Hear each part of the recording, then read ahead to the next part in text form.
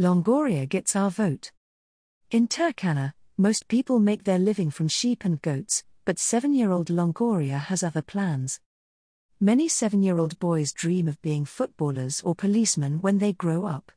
Little Longoria has his heart set on becoming a politician and making sure his community has enough to eat. "I come to school because I want to learn and become a local councillor," he says. "I will make sure all the people in this area are getting food." Like most families in the open plains of Turkana in Kenya, Longoria's parents are pastoralists, who scrape together a living from herding sheep and goats. It is a dry and unforgiving landscape.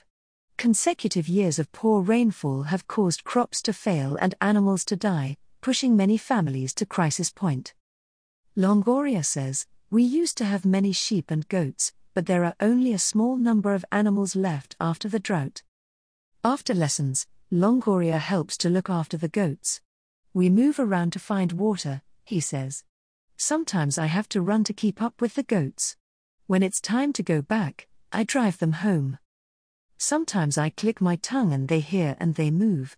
Sometimes I shout echo, which means hey you. When I am not with the herd, I go to fetch water or firewood. There is very little food at home. Some days, when he's out with the goats, Longoria is so hungry that he eats the sap from trees to keep himself going." In the face of widespread food and water shortages, Mary's Meals is bringing hope to hard-pushed communities. When he talks about the food he enjoys each day at Kangol Preschool, Longoria's face lights up. "I love Mary's Meals," he says with a big smile. "The food is helping me come to school. The uji, porridge, is best. When I eat it, I feel full. I don't want to go out herding the goats," he adds. "I am happy to be at school. I like writing."